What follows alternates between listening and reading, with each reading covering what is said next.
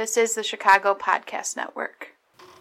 Thank you, ladies and gentlemen, for downloading this episode of OutFront on the Chicago Podcast Network featuring Nick Sorrentos and AJ Signeri. On today's show, we're going to discuss the Republican National Convention, the beginnings of the Democratic National Convention, and at some point I'm going to lose my mind. Well, actually, I'm going to lose my mind several times while talking during this conversation because, well, you saw the title of the episode. America is currently experiencing what could best be described as a dumpster fire, and we watched it, all of it, and are sad. So, take a listen. Let us know what you think. You can find us on Facebook, Chicago Podcast Network. You can find us on Twitter at Chi-Town Podcast 1. And most importantly, you can email us on Gmail, Chicago Podcast Network at gmail.com. That's the propers. This is the show. Here we go. Hey, everybody. Thank you for downloading this episode of OutFront with AJ and Nick. I am Nick Sorrentos, editor-in-chief and host here on the Chicago Podcast Network, here for OutFront. I am joined over the interwebs and Skype by my good buddy, AJ Signeri. AJ, say hello to the wonderful people. Hey, wonderful people. And he means every word of it. So, we've been away.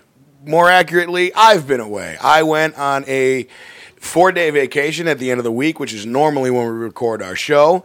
And as a result of poor internet connections on both ends, we were not able to do a show last week covering the Republican National Convention. It is a big mistake on our part, but we now have the benefit of hindsight in a couple days digesting the doom and gloom of their proposals. Also over the weekend was San Diego Comic-Con, so we're going to use that as a buffer to get us through some of the sadder parts. And it is also, we are recording this on Tuesday, July 26, 2016, on the day that Hillary Clinton is expected to accept the nomination. And I say expected to because unless that woman is dead, she will stand up high and take that nomination. So much to talk about, so much to get into, and just honestly not enough time. So we may do another show later in the week. We may do one over the weekend. I don't know. But AJ, I should start this show by saying... Well, there's something important we need to announce, though. What? Someone died. Who are we talking about in particular? Miss Cleo died. The psychic? Yeah. I did not know that. Yeah, died at 53. Well, I wonder if she'll come back. Like psychically, like through a medium or something. Call me now from the afterlife. That woman didn't even have an accent. That was a fake accent. I know, right? Everything about that woman was horrible. This is true. She used to, and the worst thing about her was when I lived in my parents' house when I was in college, her infomercials were on in between the infomercials for Girls Gone Wild.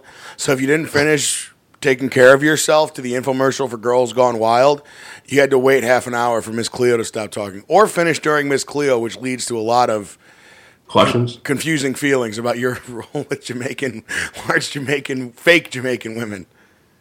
It's like, who are you? Yeah, and why did I finish during this? So I just thought everyone should know this because it's Miss Cleo. Yeah, actually, it's 2016 been a weird year for death, man. A lot of people going, but we have to start, AJ, with Donald Thaddeus Trump. I like calling him Thaddeus because that's just the kind of thing he goes with. No, because it just makes it less icky. All right, fine. What is it? Donald Jackoff Trump for the J? Yes. Jerk off. You like jerk off or jack off better? I like jerk off. Either way. Yeah, all right. Because it's fitting. All right. So how much of his did you watch his whole speech? I saw the entire convention. Oh, God, so did I. All right. I want to know, what was the longest amount of time you were able to leave the Republican convention on before you had to change channels? Well, I changed channel when they're just having like lesser known people speak. Right. And, talking about this is our party, vote Republican. So I kind of turned channel, because I was watching C-SPAN. So I went from C-SPAN to watching ridiculousness on MTV. So it was kind of like flipping back and forth. So I was watching, Jerry Falwell Jr. talk about his whatever he was talking about, and the 16-year-old boy getting racked in the nuts with a skateboard mishap. So aside Either from way, I was watching the same thing. Yeah. My whole thing was the Monday night of the convention, Raw was on. Tuesday night of the convention, SmackDown was on. The Raw draft. The Raw draft, which we don't have time to break that down either. But, and I don't want to because it was so frustrating. Here's the thing, though, about last week's convention and Donald Trump's speech and all of the speeches that were given, with the exception, amazingly enough, of Ted Cruz, who grew a pair and decided to just, stand up for his principles, which my favorite thing, and a lot of comedians have jumped on this. Ted Cruz stands up on stage the night before Donald Trump is going to accept the nomination and says, "Vote your conscience." And the Republican Party goes, "No, don't do that. Whatever you do not vote your conscience. Vote for Donald Trump."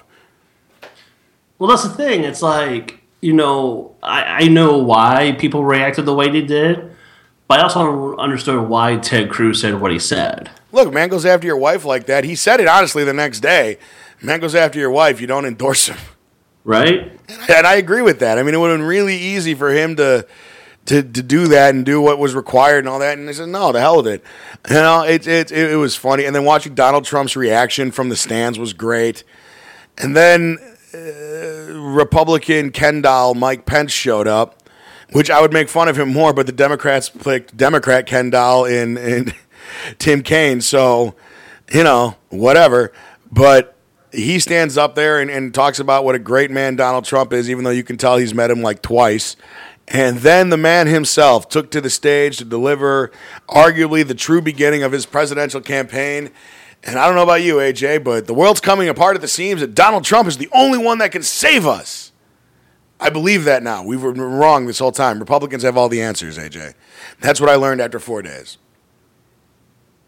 This is true. I mean, it's watching this, whatever it was that Trump was spewing. It was the most utterly ridiculous piece of rhetoric that I've ever heard in my life. And I was actually watching it with my mom because I had to ask certain questions like, is this how it feels when Nixon gave his acceptance speech or Reagan? Because everything that he was spewing was the same kind of rhetoric that Nixon as well as Reagan was talking about during their respective years in office. And it just really baffles me that I don't know what kind of line of profession that Trump has other than marketing, that he does what he does, but yet he's the law and order candidate, yet he's never been in law enforcement, never been in the military, never served on any military whatever type of board in order to have a record of law and order. Bum. Sorry, you said it twice, man. It had to be done. It had to be done. It's just really hard to swallow. Yeah, a person who really feels that there's chaos in the world, and there's not that much chaos. There's chaos, but not the kind of chaos that he thinks there is. And the one thing I got out of it, if I can show it up here really quickly, is the actual crux of his administration, where he said Americanism, not globalism, will be our credo. As long as we're led by politicians who will not put America first, then we can be assured that other nations will not treat America with the respect that we deserve. The American people will come first again. So, I mean, I'm just really baffled that there's a little bit of isolationist mentality that he has with this kind of rhetoric. Obviously he'll fund or appoint people that he feels, and I can't emphasize feels enough, because the feelings that he and others have is just atrocious. And feelings over facts does not progress anything at the end of the day. When you feel that certain people need to put American first on whatever they feel that absolute is really scary. because there are no absolutes. This country, the ideas that were put forth were supposed to be evolving, not Devolving. solidified in absolutes. Well, we talked about this a couple weeks ago on one of our shows where I was talking about how you have two parties, one defending the status quo, one more willing to shake it up but still defending it under the leadership of Hillary Clinton. But there's this feeling after 4 days. This is the thing about conventions that I really do like. It is impossible for 4 days of live television, especially with 24-hour news networks, for you to hide really anything about what your platform is, about what you believe. And after 4 days of this crap, it's very clear that the Republicans think that America is going to shit and that it's a terrible country and that we need to go back. And this is the thing that bugs me about that phrase. We need to make America great again. And you've talked about it and I've talked about it. Great again how? Great again to when? Great again to the 1950s, which is great if you're white, single, male, and straight. You know, other than that, it's not exactly the greatest time to go back to. You want to go back to the 1980s? Okay, fine. But cocaine was everywhere, and Republicans were offering trickle-down economics that we've proven after 40 years doesn't work. And that's still the policy that they're running. Not to mention, you have a guy standing up on stage espousing the fact that he is going to get America working and get money back into your pocket and all of this shit. And all he's proposed, that I can tell, is a massive government expenditure towards infrastructure, which is what Bernie Sanders was behind. But also he wants to increase military spending to go fight ISIS. He wants to increase the tax cuts to the rich to the tune of $1.3 million for the 1% at the top, with no tax cuts for anybody at the lower level. He wants to decrease revenue, increase spending, which is the Republican way of doing politics that has never worked. It didn't work under the second term of Reagan. It didn't work under George H.W. Bush. Bill Clinton did the exact opposite, and then it worked. And then George W. Bush comes in, does the same thing, cut revenue, increase spending to pay for military activity, and it's shocking enough when you do that, when you cut the money coming in and spend more, shockingly, AJ, that money doesn't last. I don't know why people would think that it would, but that seems to be their policy. On top of everything else, Hillary Clinton is a war criminal who apparently needs to be locked up. And before we move on to anything else, I think you and I need to discuss the fat man, and that's coming from a fat man. And I will say to you right now that Chris Christie made fat people look bad. How? By being fat and saying that stupid shit. Because the immediate insult to everybody was, look at Big Boy get up there and do shit. And his speech was as close to a lynch mob I've ever seen on national television. And I watch pro wrestling. Like, that was, I don't know what the hell that was, but it was disgraceful. And it was just lock her up. Like, nobody has said that. And they're chanting, is she guilty or not guilty of putting like he was turning them into the villagers at the end of Frankenstein. Mm-hmm. I mean, it was insane. It came off the heels of, I think he spoke the second night, right? So, everything about it was crazy. Not to mention, you had who were the celebrities? Scott Baio and Antonio. Yes, Scott Baio, then Antonio Sabato Jr., who I didn't know who he was. Here's the thing about that guy. I knew his name, but I did not know what I knew it from. Does that, you understand what I'm saying? I did, yeah. And on me, I didn't know who he was at all. Like, you had never heard the name Antonio Sabato Jr.? No. I'm like, who's this guy? Why are we giving him airtime? Yeah, exactly. Well, why are we giving Scott Baio airtime? Because it's Chachi. I mean, I give the same argument, though, to last night. I mean, it's Tuesday, the second night of the convention for the Democrats, and I want to get into it a little bit, but you can make the same argument for Sarah Silverman the other night, but we'll get into her a little bit closer to the end of the show. Don't make fun of my ex-girlfriend. Okay, well, all right, Jimmy Kimmel. The thing with Trump's speech that I think really bothered me more than anything else, this is a moment of, historically at least, a moment of happiness, a moment of unity. And I have never seen somebody deliver a speech in that scenario where they are basically calling for the other candidate to be just completely destroyed and belittled. There are lines. I mean, my favorite moment that came out of it was, I think it was Seth Meyers did the joke. He goes, and his speech was not off to an honest start. And they cut to him going, I humbly and gratefully accept your nomination for the presidency. And it cuts back to Seth Meyers going, well, that's a lie. You have never done anything humbly in your life. The whole thing, the whole speech was just so filled with divisive rhetoric that it boggles the mind that this is the nominee for a major party in the United States. And you have these people now who have to move. Like, you know who's been silent for a week and a half now?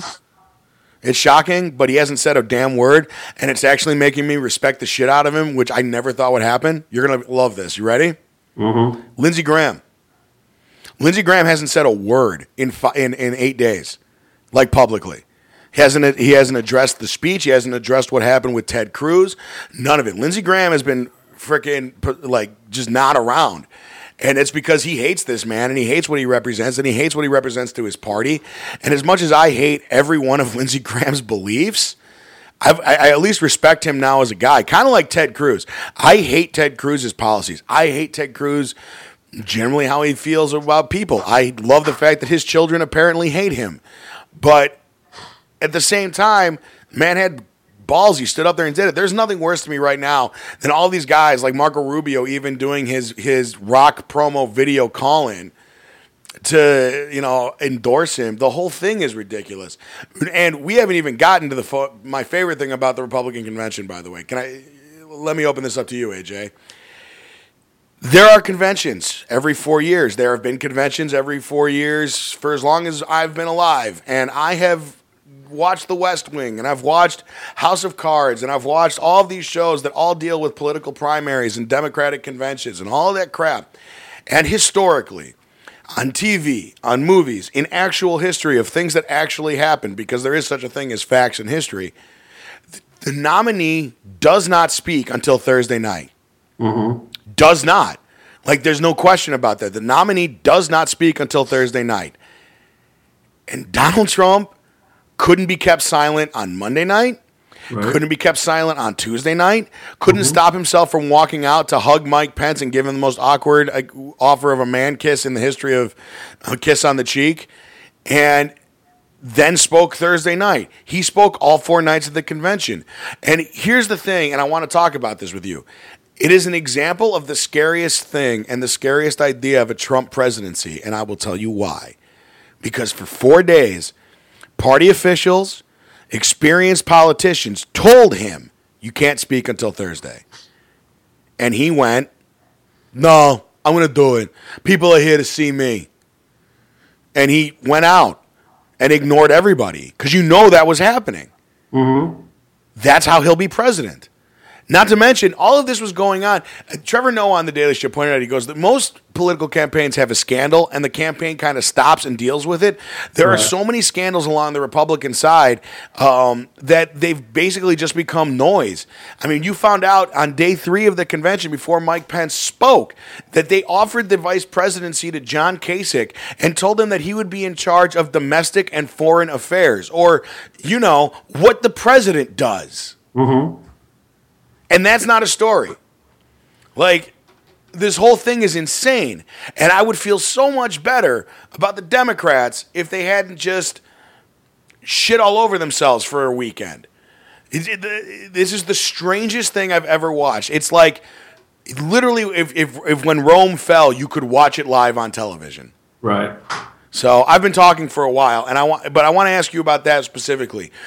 Does that scare you more than anything else, that the fact that 4 days people told him not to do something and he went ahead and did it anyway? That doesn't scare me as much as to who ran the convention, and that was Paul Manafort.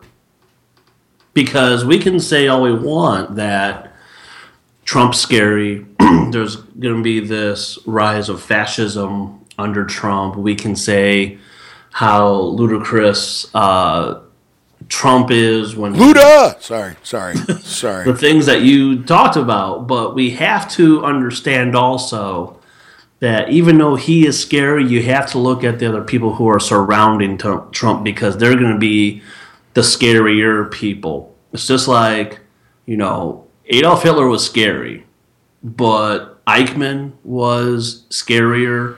Other officials in the party were scarier. There were people on the ground who were scarier.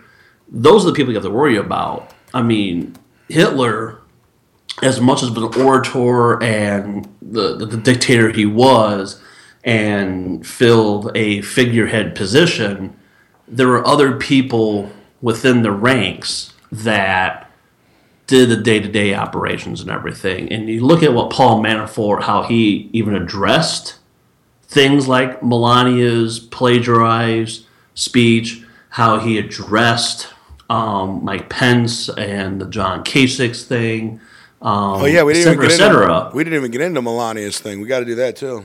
And so it's Paul Manafort who I'm a little bit more worried about, because if you have him as your chief of staff, he's going to be the heavy in the Trump administration. So you have to get by him in order to get into the Oval Office.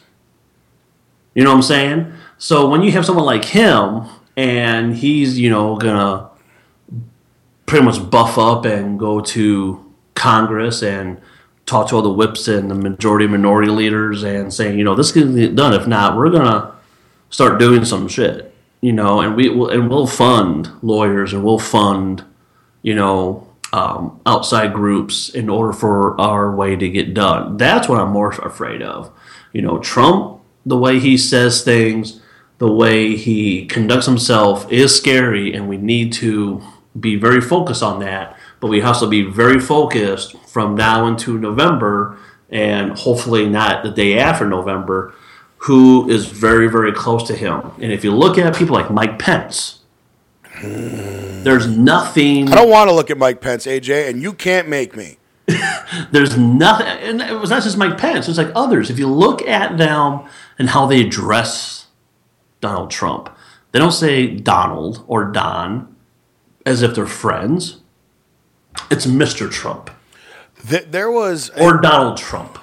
There's nothing interpersonal about it whatsoever. Well, that was the other thing. The very thing that you were talking about is he's running as if it was a stockholder summit. Exactly. For 4 days. I was going to say, the weirdest thing to me about all of this has been nobody ever took the stage and told, like, a heartwarming story about him.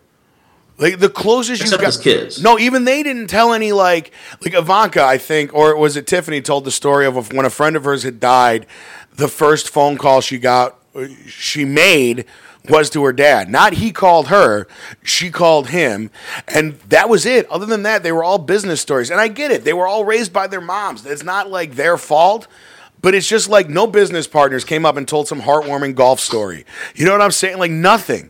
Nobody said anything. There's that great story that came out, and as much as I, hate the man, the one good story that you've got is that story that's from The Art of the Deal, which we're now finding out may or may not be true, but that story of when a woman was going to lose her house, you read about it in the paper and bought her house and let her live in it till she died. Right. Like, that's a great story. Nobody brought that up.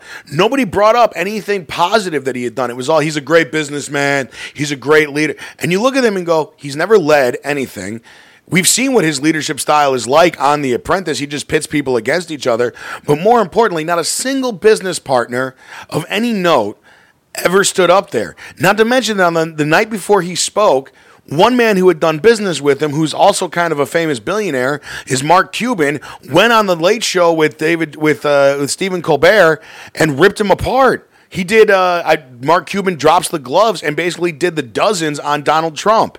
Mm-hmm. I mean, this is what the shit is happening. Not to mention the whole convention started out, and I can't believe we forgot about it after 4 days of insanity.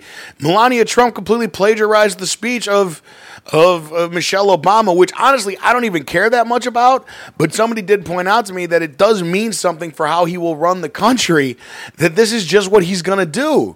And then he's going to ignore it, because that was the other thing. For 2 days, they just tried to ignore it, and then finally some staffer, oh, no, it was me. And you're like, well, yeah, but the leader doesn't, what's the famous Truman thing? The buck stops here? Mm-hmm. Like, he's never going to be that guy.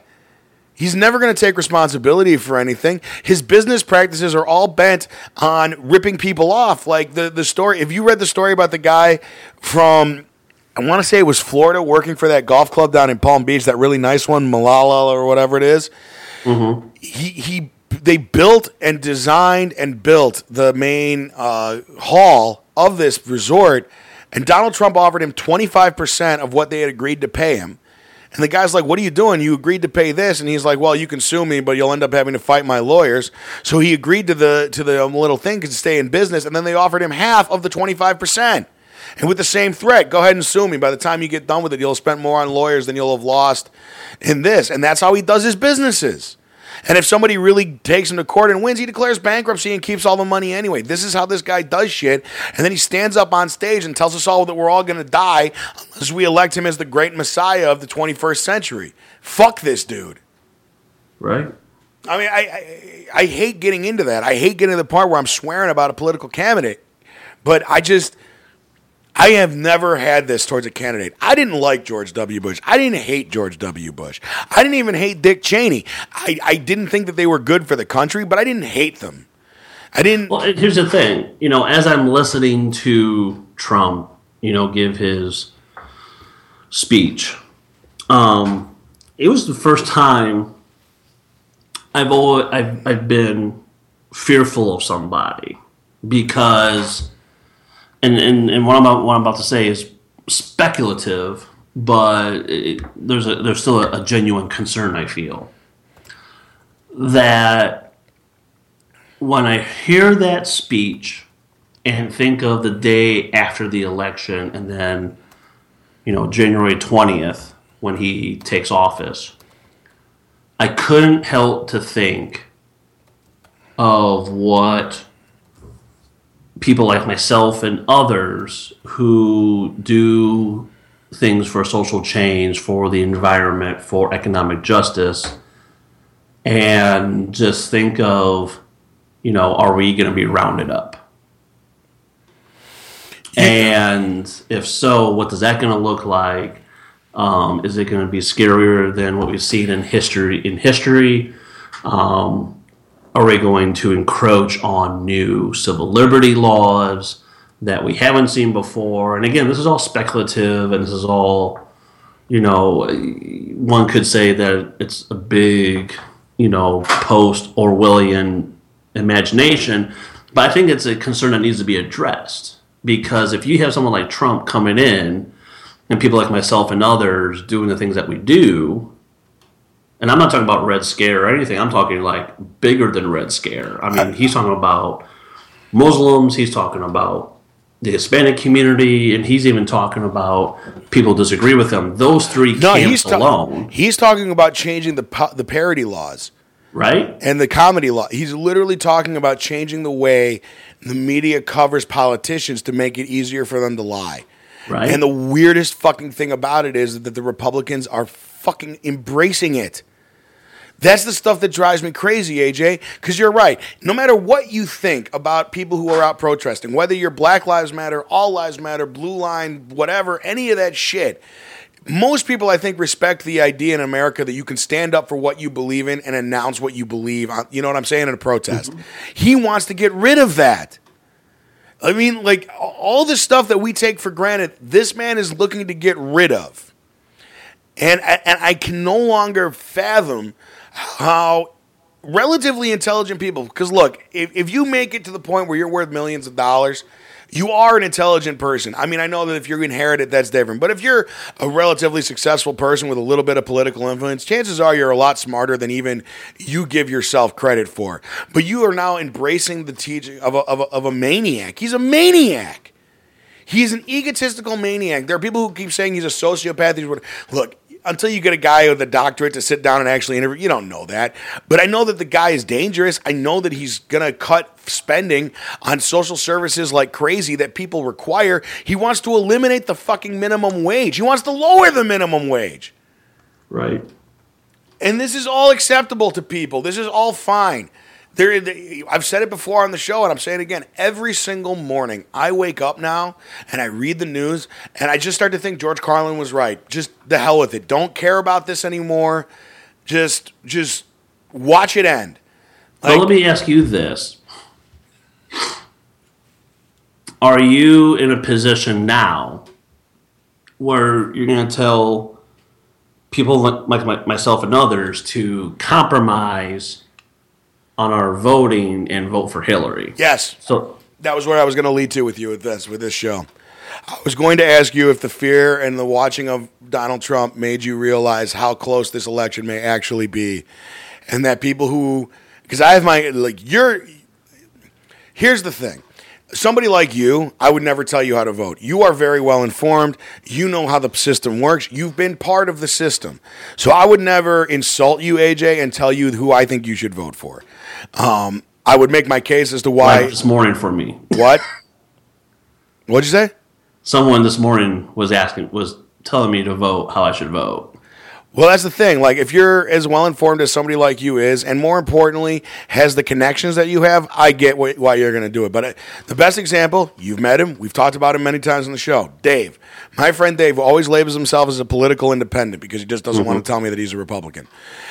He is telling me repeatedly that under no circumstances will he vote for either Hillary or Trump, that he's just not going to do it. Not going to do it. And I yell at him like, dude, vote for Hillary. Do what's right, suck it up, and vote for Hillary. Because if he votes in Wisconsin. So if Donald Trump wins Wisconsin, Donald Trump is president. Like, people don't realize how close this is. You showed me that website a year ago, that 270 to win, and I check it every once in a while to remind myself how close it would be. It's 4 states, man. That's it. If he wins, that's the thing. I mean, all you need is what I call the suicide 7 states. Right. That you need to win, the big states. Florida, Pennsylvania. If you can get 4 of those states, you're in. You're in. He's going to be the president of the United States. Now, I'm going to ask you, I'm not saying right now, but if the rhetoric that he is presenting continues, and if it continues at this level where he is just espousing this scary shit, can you see yourself in a scenario where you vote for Hillary Clinton? I don't know. I really don't know. And that's God honest truth. Which is funny to me because I bet if I asked you that question a month ago, the answer was absolutely not. Oh, a month ago I would say no, yeah. Right, easily. So it's slowly going, and that's what I'm hoping happens. Well, here's the thing. So NBC, it's an unscientific poll, but NBC put a poll out, and it pretty much had like 4 candidates. Clinton, Trump, and Gary Johnson of the Libertarian Party, Jill Stein of the Green Party, right? They had those 4. But they also have others, so you can insert your own other candidate, right? So some of us put another candidate who isn't exposed, and that's Mimi Solstick of the Socialist Party USA. Yeah, you've been espousing her all since we started this show. So he's been getting upwards to close to 400 votes, right? What's interesting is this. Again, this is unscientific, so this has no scientific basis whatsoever. But the interesting thing is this. You see, like, Hillary was beating Trump on the poll, right? But then all of a sudden you start seeing Gary Johnson getting at least nearly 20% of the vote, diminishing Clinton's percentages and leaving Trump to only 10%. So you had Trump beating Hillary 10% over 7%. 538, the website that Nate Silver runs, just released a thing saying that as of right now, if the election were held today, Trump would win by, 7 points? 6-7 points, yeah. Yeah. And that's why it's so scary, because in any other election, you could go like, yeah, vote for the third-party candidate. It's actually a national priority. We need to get to this third-party system. We need to get out of the two-party bullshit. But at the same time, when one of the the people who would push for the third party are generally speaking Democrats at this point, and those people cannot leave right now, because if they leave even enough of a window for that man to become president, I have never been afraid for America. When Bush was president, the second election against Kerry, I wasn't terrified. I just wanted it to stop. You know what I'm saying? Right. Like, I wanted his policies to stop. I wanted his warmongering to stop, but I wasn't afraid. George Bush to me was, this is going to be weirdly phrased, but stick with me. He was harmlessly harmful. Does that make sense? No, because he was an idiot. And right. He had people surrounding him that got his job done. Right. But this guy, This guy is an idiot with money. And honestly, the thing that nobody keeps talking about, and I think it needs to be talked about more, with no government experience whatsoever. At all. None. Let me Zero. ask a fair question, though. Because I think it's a fair question, and this is not in defense for Trump, but do you actually need government experience? Yes, because you do. Government is a farce to begin with. Yes, yeah, it absolutely is, but you need to have a base. Put it to you this way. I can't name all 438 U.S. representatives. Can you? I mean, not all of them. Can you name, how many of you could really name off the top of your head? Congressmen, probably 40, 50? Congressmen, I could probably name almost, are we including Senate and House together? Yeah, no, just the Congress. Just Congress. House. Just the House. I think I probably 20%. Yeah, okay, I could probably, it's less than that for me. I could probably name about 20 to 30 congressmen off the top of my head. And that's it. And those are like top level guys. And I'm not saying that that's like some big weakness. I'm just saying like it's not important in my life that I know who's the congressman of the 5th district in Tennessee. Like it's just not important for me to know that. I can name a lot of the senators, but I still couldn't name all 100. But I'm not running for president. Okay? I'm not trying to do that. And I'm not saying that, but there's also a thing to having relationships with other politicians. And people might shit all over that, but that does count for something. But most importantly, he's never had to deal with a budget that people's lives depended on. Yeah, he's had to deal with budgets for his construction work, but we see how he handles that. He cuts the spending wherever he can and fucks people over. Well, you can't do that in government. So his lack of experience of running any business, he's not even the CEO of a board. You know what I'm saying? He's not the CEO of Trump Industries. He's the figurehead. He's not the chief operating officer. He never ran his own businesses to begin with. He's always installed other people. So he's never done anything on his own. He's an idea guy, kind of, but you can make an argument for that. But that's not good enough to be president. President requires some experience. I'm not saying a lot, but I'm saying a little bit. People shit all over Reagan. He was an actor. But you know what? Reagan fucking was governor of California for 8 years before he became president. And whether or not you like any of his policies or whatever he stood for, that does count. He was a serious politician in a serious state with the world's 5th largest economy.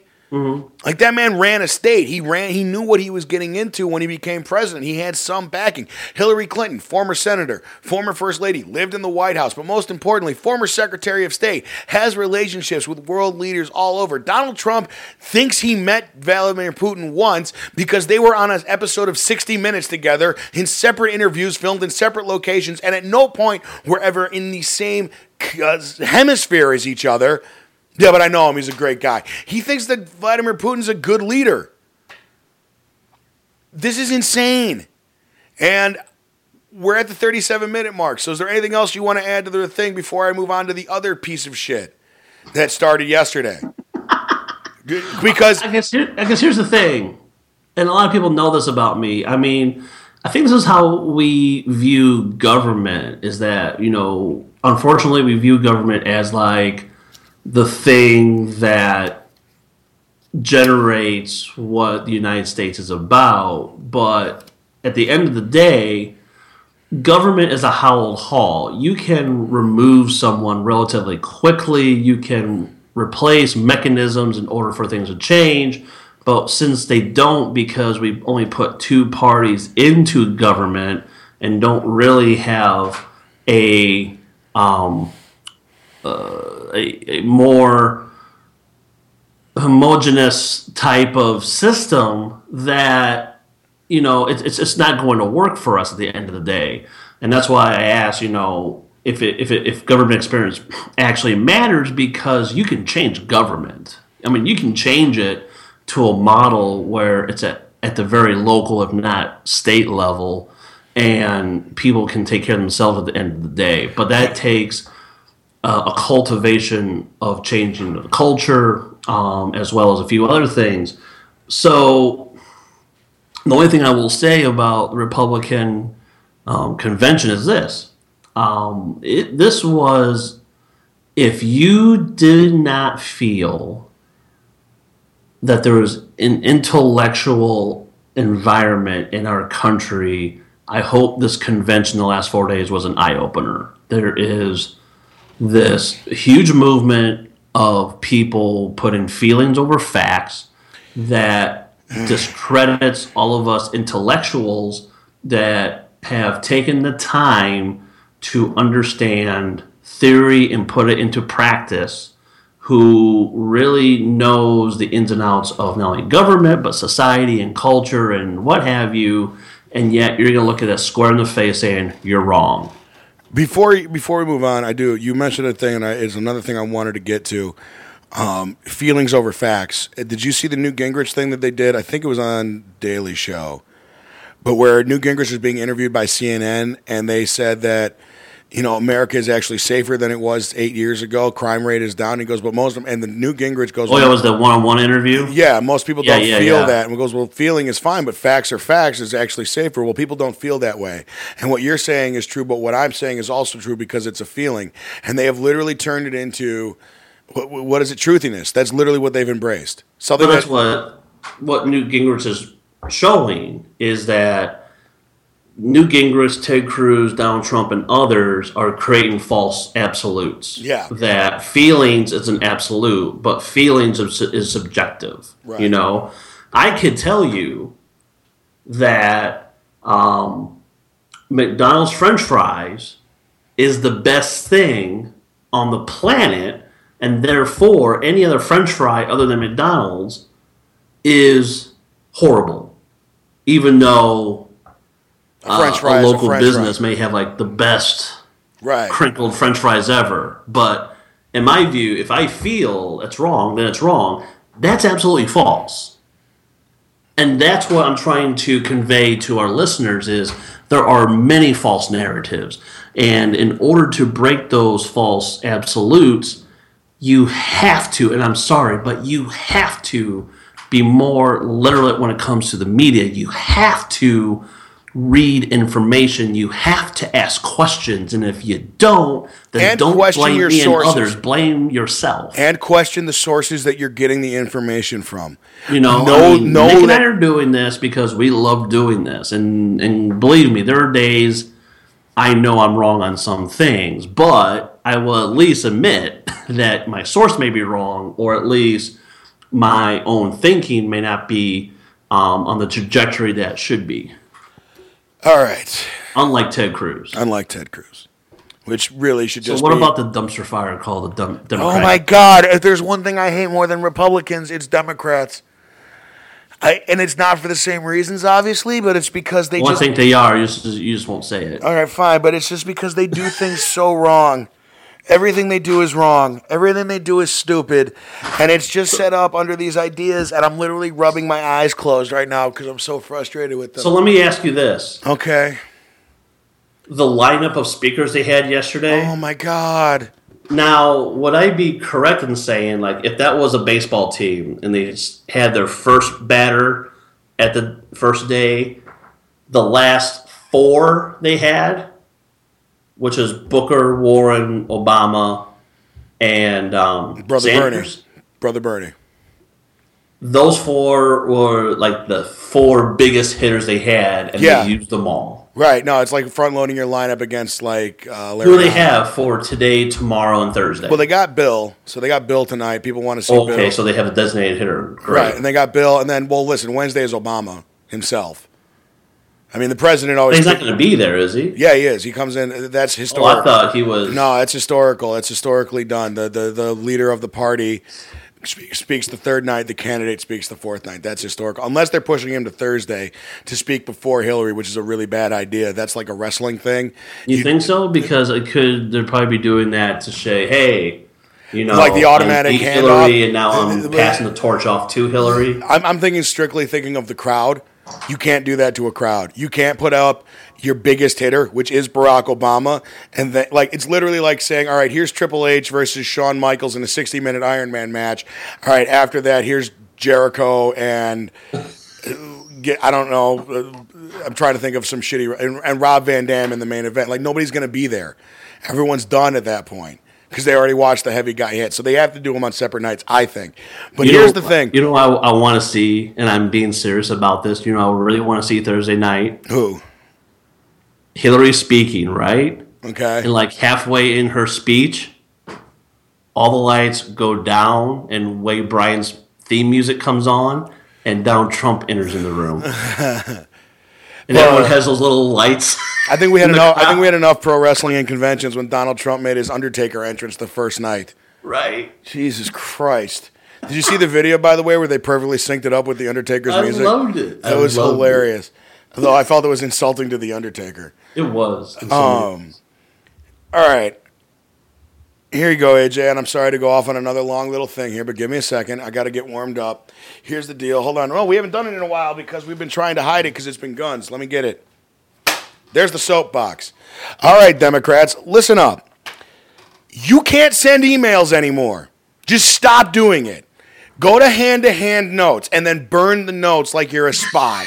Because I swear to Christ, here you are. You just watched a 4-day dumpster fire where insane people were spouting racist rhetoric for 4 fucking days. And you had every opportunity to load up with every awesome celebrity because they had Scott Baio and Antonio Sabato Jr. You can get literally anybody. And you did a good job. You got Demi Lovato, who I don't know who the hell that is, but I know young people do. So that was an awesome move. You had Sarah Silverman, one of the most beloved stand-up comedians of all time. Then you've got the baby boomer comedian / senator and Al Franken. And you've got this amazing stuff going on. And what do you do for the first day? You get hacked.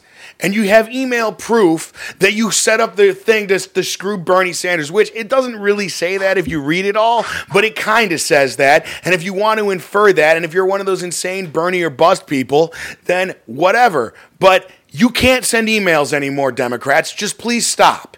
Just stop doing it. Because apparently you can't do that without fucking us all over. Because you could have had 4 days of, we are the reasonable party, we are the acceptable party. And then, for the record, Democrats who showed up there to boo Bernie Sanders telling you to vote for somebody, I get where your frustration comes from. But realistically, be an intelligent fan. This is the same shit that pisses me off about sports fans who talk about trades when they don't make sense. Motherfucker, you're at the Democratic convention. You know what's going to happen. Did you see those assholes with the tape over their mouth saying silenced at the Democratic convention? People crying because Bernie's endorsing. Fuck you people. This is a major election. This is not high school prom, and they didn't lose prom queen. Okay, I get why you're upset. Everyone in the world gets why you're upset. But at the same time, you can't just sit there and start shouting Black Lives Matter at Cory Booker, who why? Like Cory Booker doesn't support Black Lives Matter? If you're going to be that asshole in a crowd, know what the fuck you're doing. Everything. And then you got Debbie Wasserman Schultz, who is literally being demonized on the internet for everything that happened with those fucking emails. And what does she do? She rolls into breakfast to give a speech and then is shocked that she gets booed off stage. Democrats can't do anything right when it comes to running elections. When they run the country, they're actually really fucking good at it. But getting elected, they suck at it. Because they could be anointing new congressmen, new senators to battle these people in the upcoming election where, 70% of the House and Senate are up for election this year? You could be fighting all of this shit, and instead you're just playing into their narrative of, well, they can't secure, they're not safe for America. And honestly, what is my argument supposed to be when somebody goes, well, you guys can't even send emails? It's like being a White Sox fan right now, and somebody going, your team sucks. It's like, yeah, we kind of do. There is. It's so frustrating, AJ, to watch this thing start, and they start on the worst possible footing. You got Sarah Silverman, a beloved comedian, getting booed off of stage because they hand her a speech, and they cut it short, and they're telling her all this stuff, and it was nuts. The whole thing was nuts. Did he bring out Paul Simon to sing, which everyone thought was just weird? The whole vibe of this so far has been shit. And tonight, Brother Bill's going to come out and talk, and I don't know if you've seen Bill Clinton give a speech recently, but he ain't exactly Mr. Enthusiasm anymore. So what the fuck are you doing, Democrats? You have every opportunity to kick the shit out of these people, and instead you're playing every card you turn over. It's like they're playing war, AJ, and the Democrats lay down an 8, and then the Republicans, 9. It's just constant. Every time they play something, it's like they're literally playing exactly into what the Republicans want. It's like they're folding blackjack hands on 20 and setting up the ace draw for the Republicans. It's insane, and it pisses me off. Republicans piss me off because they're racists and they hate people. Democrats piss me off because they are generally right with at least what they talk about, and still can't get the message across. You have the moral high ground, and you're surrendering it to an asshole. Go ahead. I'm done. I wanted to get that out. For a 4-day dumpster fire, and what do? We started an email scandal. Like the worst possible thing you could do.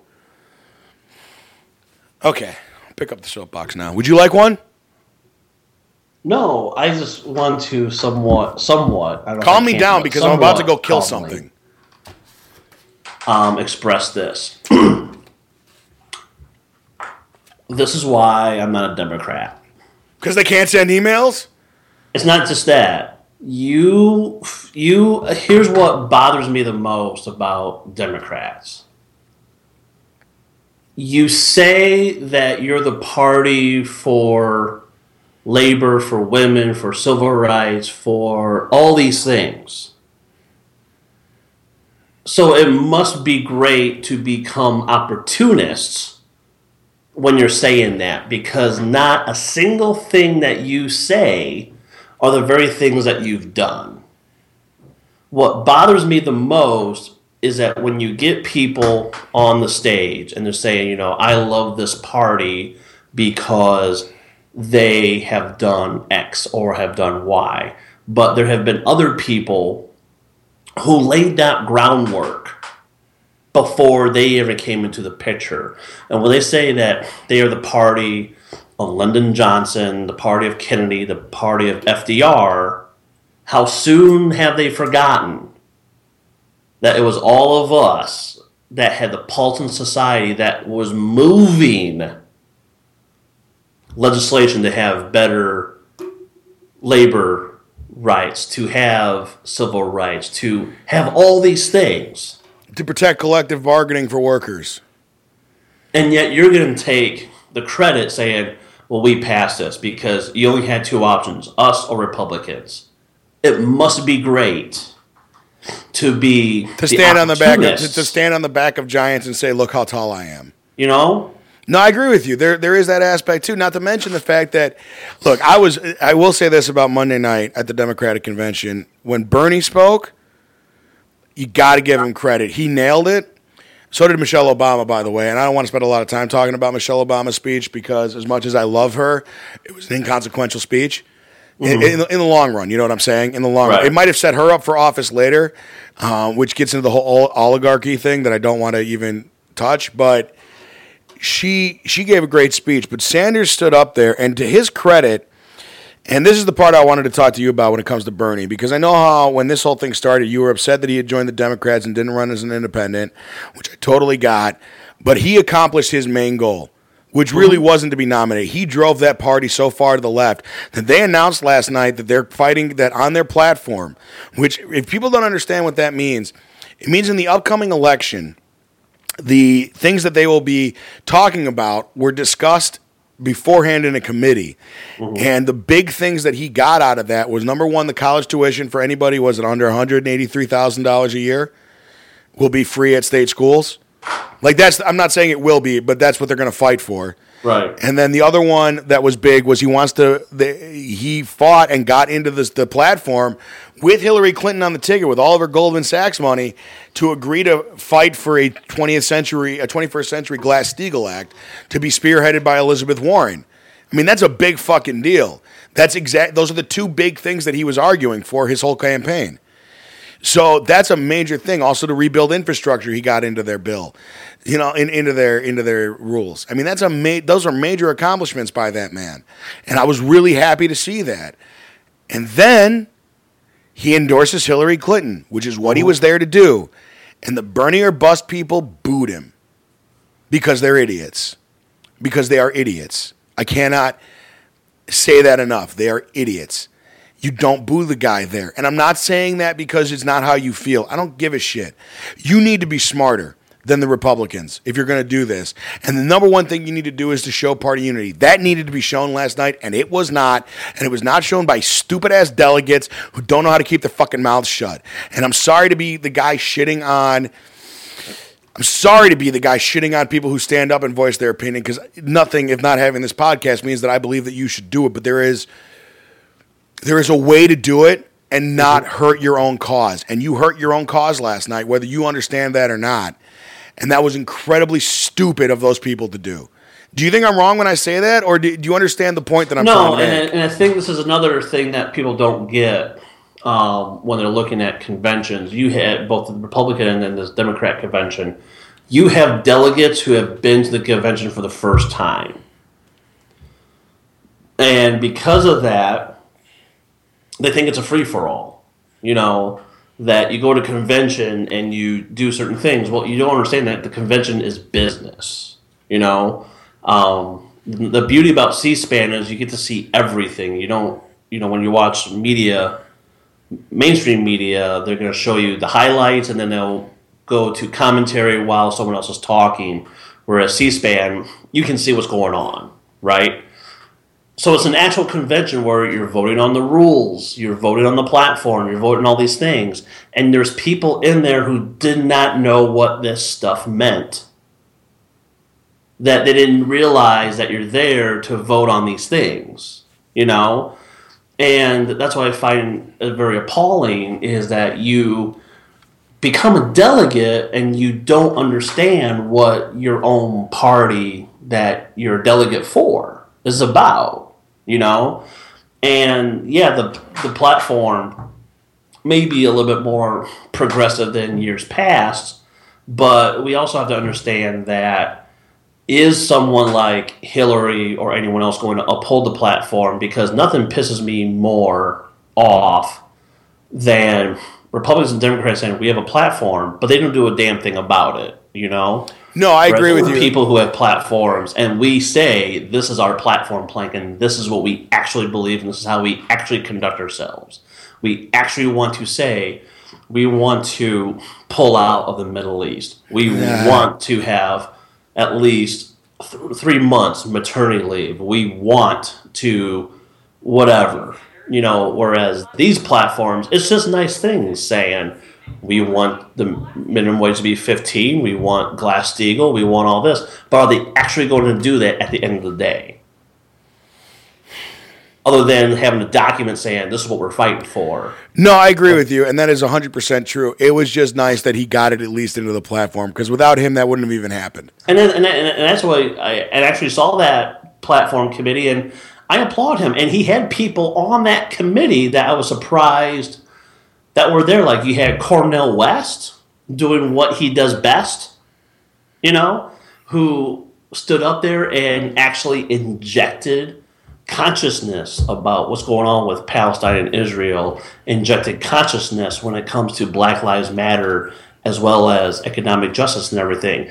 If you didn't have someone like him, then you're going to have the same people on the platform committee saying, well, we're going to do this and not that. Right. Which and again, that's a major accomplishment that he managed to get done. But Bernie Sanders took the stage and people booed him for endorsing Hillary Clinton. And it's just that moment where you're going, know what you're doing. Like you're saying, if you don't, the people who went there who were first-time delegates who were doing that shit, or people who were just in the crowd doing that shit, don't understand where they're at, and they don't understand what's happening. And I think this is where my wrestling fandom comes into play. There is a movement in pro wrestling. It's called, for lack of a better term, and you've seen it, and you've heard John Cena make jokes of it, but it's called, it's little kids, let's go Cena, and everyone over 30, Cena sucks. Like, that's just this thing. And it's a wrestling crowd. And last night's Democratic was a wrestling crowd. Mm-hmm. That was it. You had a bunch of shitty internet people. So you're calling Bernie Sanders Cena? Yeah. No, I'm calling Hillary Clinton Cena. Oh, okay. Hillary Clinton is Cena. Really? You think so? Yeah, Bernie Sanders is CM Punk. That's literally what it is. Continue. No, literally, that's what it is. Bernie Sanders shows up and drops pipe bombs on people about what's actually going on, and then John Cena shows up, or Hillary Clinton, and points to funny pictures, and is all nice, and like, nothing bothers me, and nothing bothers me, and nothing bothers me. The thing that I think really annoys me the most about Hillary Clinton, and I've said this to you before, this is a woman who could kick ass. Like, I'm tired of her playing the grandma. I'm tired of her playing the nice mom. I'm sick of that shit. That is not who she is. This is a kick-ass woman who has dedicated her life to public service. And you can think what you want about the scandals or whatever, but this woman has dedicated her life to being bullied and vitriol and just hate thrown her way. And she is constantly fighting. And she's a kick-ass warrior. She's fucking Wonder Woman. And she acts like she's Jean Grey, to put it in a comic book parlance. Mm-hmm, mm-hmm. Do you understand what I mean by that? Like, she plays Well, it. she's actually Phoenix. Fair enough. But they talked about it on the West Wing, right? The two Bartletts. There's a famous episode of the West Wing, Right. for those of you who don't know, where Toby, the speechwriter, says, I want you to know, sir, that no one speaks with less respect of you when you're in the room or out. And the president goes, but there's always concern amongst your staff, amongst the two Bartletts, who's actually going to show up. One is the Nobel laureate, the ass kicker, who with a mind and an intellect unlike any on the earth. And the other's the dotty professor who shows up full of folksy charm, and both are fine. But you choose the one that's safe for all zip codes and the dotty professor when you are, be what you are. And that's how I feel about her now. Be what you are. Be the badass that you are. Because if she gets up on Thursday and gives the same stump speech that they've ever given, my roommate, Pat, and he and I disagree on a lot of politics, but he made a great point last night when we were watching the convention. And he said the problem with the Democrats this election is they think that if they run the collection like they've run every election beforehand, that they will win. That this is like any other election. And it is not. You can't be nice. You can't be kind. You need to kick this racist motherfucker's ass in every setting. And it can't just be in the debates. That's not going to be enough. It needs to be in every speech, in every public appearance. You need to be a badass. You need to be the one. You think that literally her message should be, you think he's tough because he goes up on stage and talks shit? I once stood in Lebanon and negotiated for hostages. I've sat in the room with Vladimir Putin and basically told him to go fuck himself. I am that person. I am the person who, when you watch movies about the powerful people, that's fucking me. And whether or not you agree with everything that I stand for, you know that I'm the president of the United fucking States, not a blowhard from a reality show. She can do all of those things, but she's going to show up and she's going to be nice. And that's going to fuck her over, and that's going to be why she loses.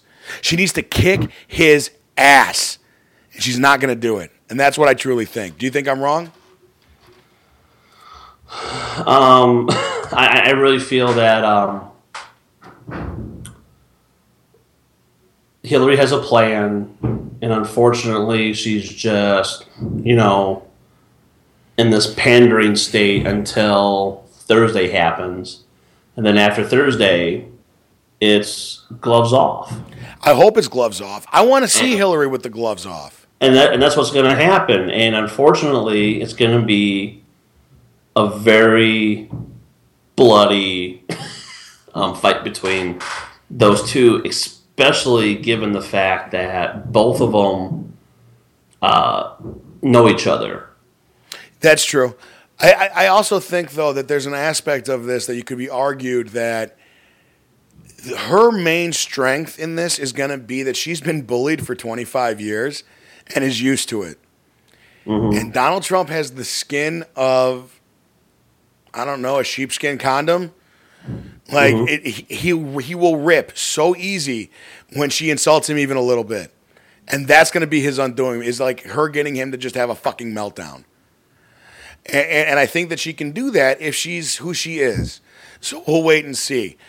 We've done our hour, AJ. We're coming up on the end of this thing. Is there anything else we want to talk about? We could do Comic-Con later in the week and have some fun with that if you want. Or we can, what do you want to do?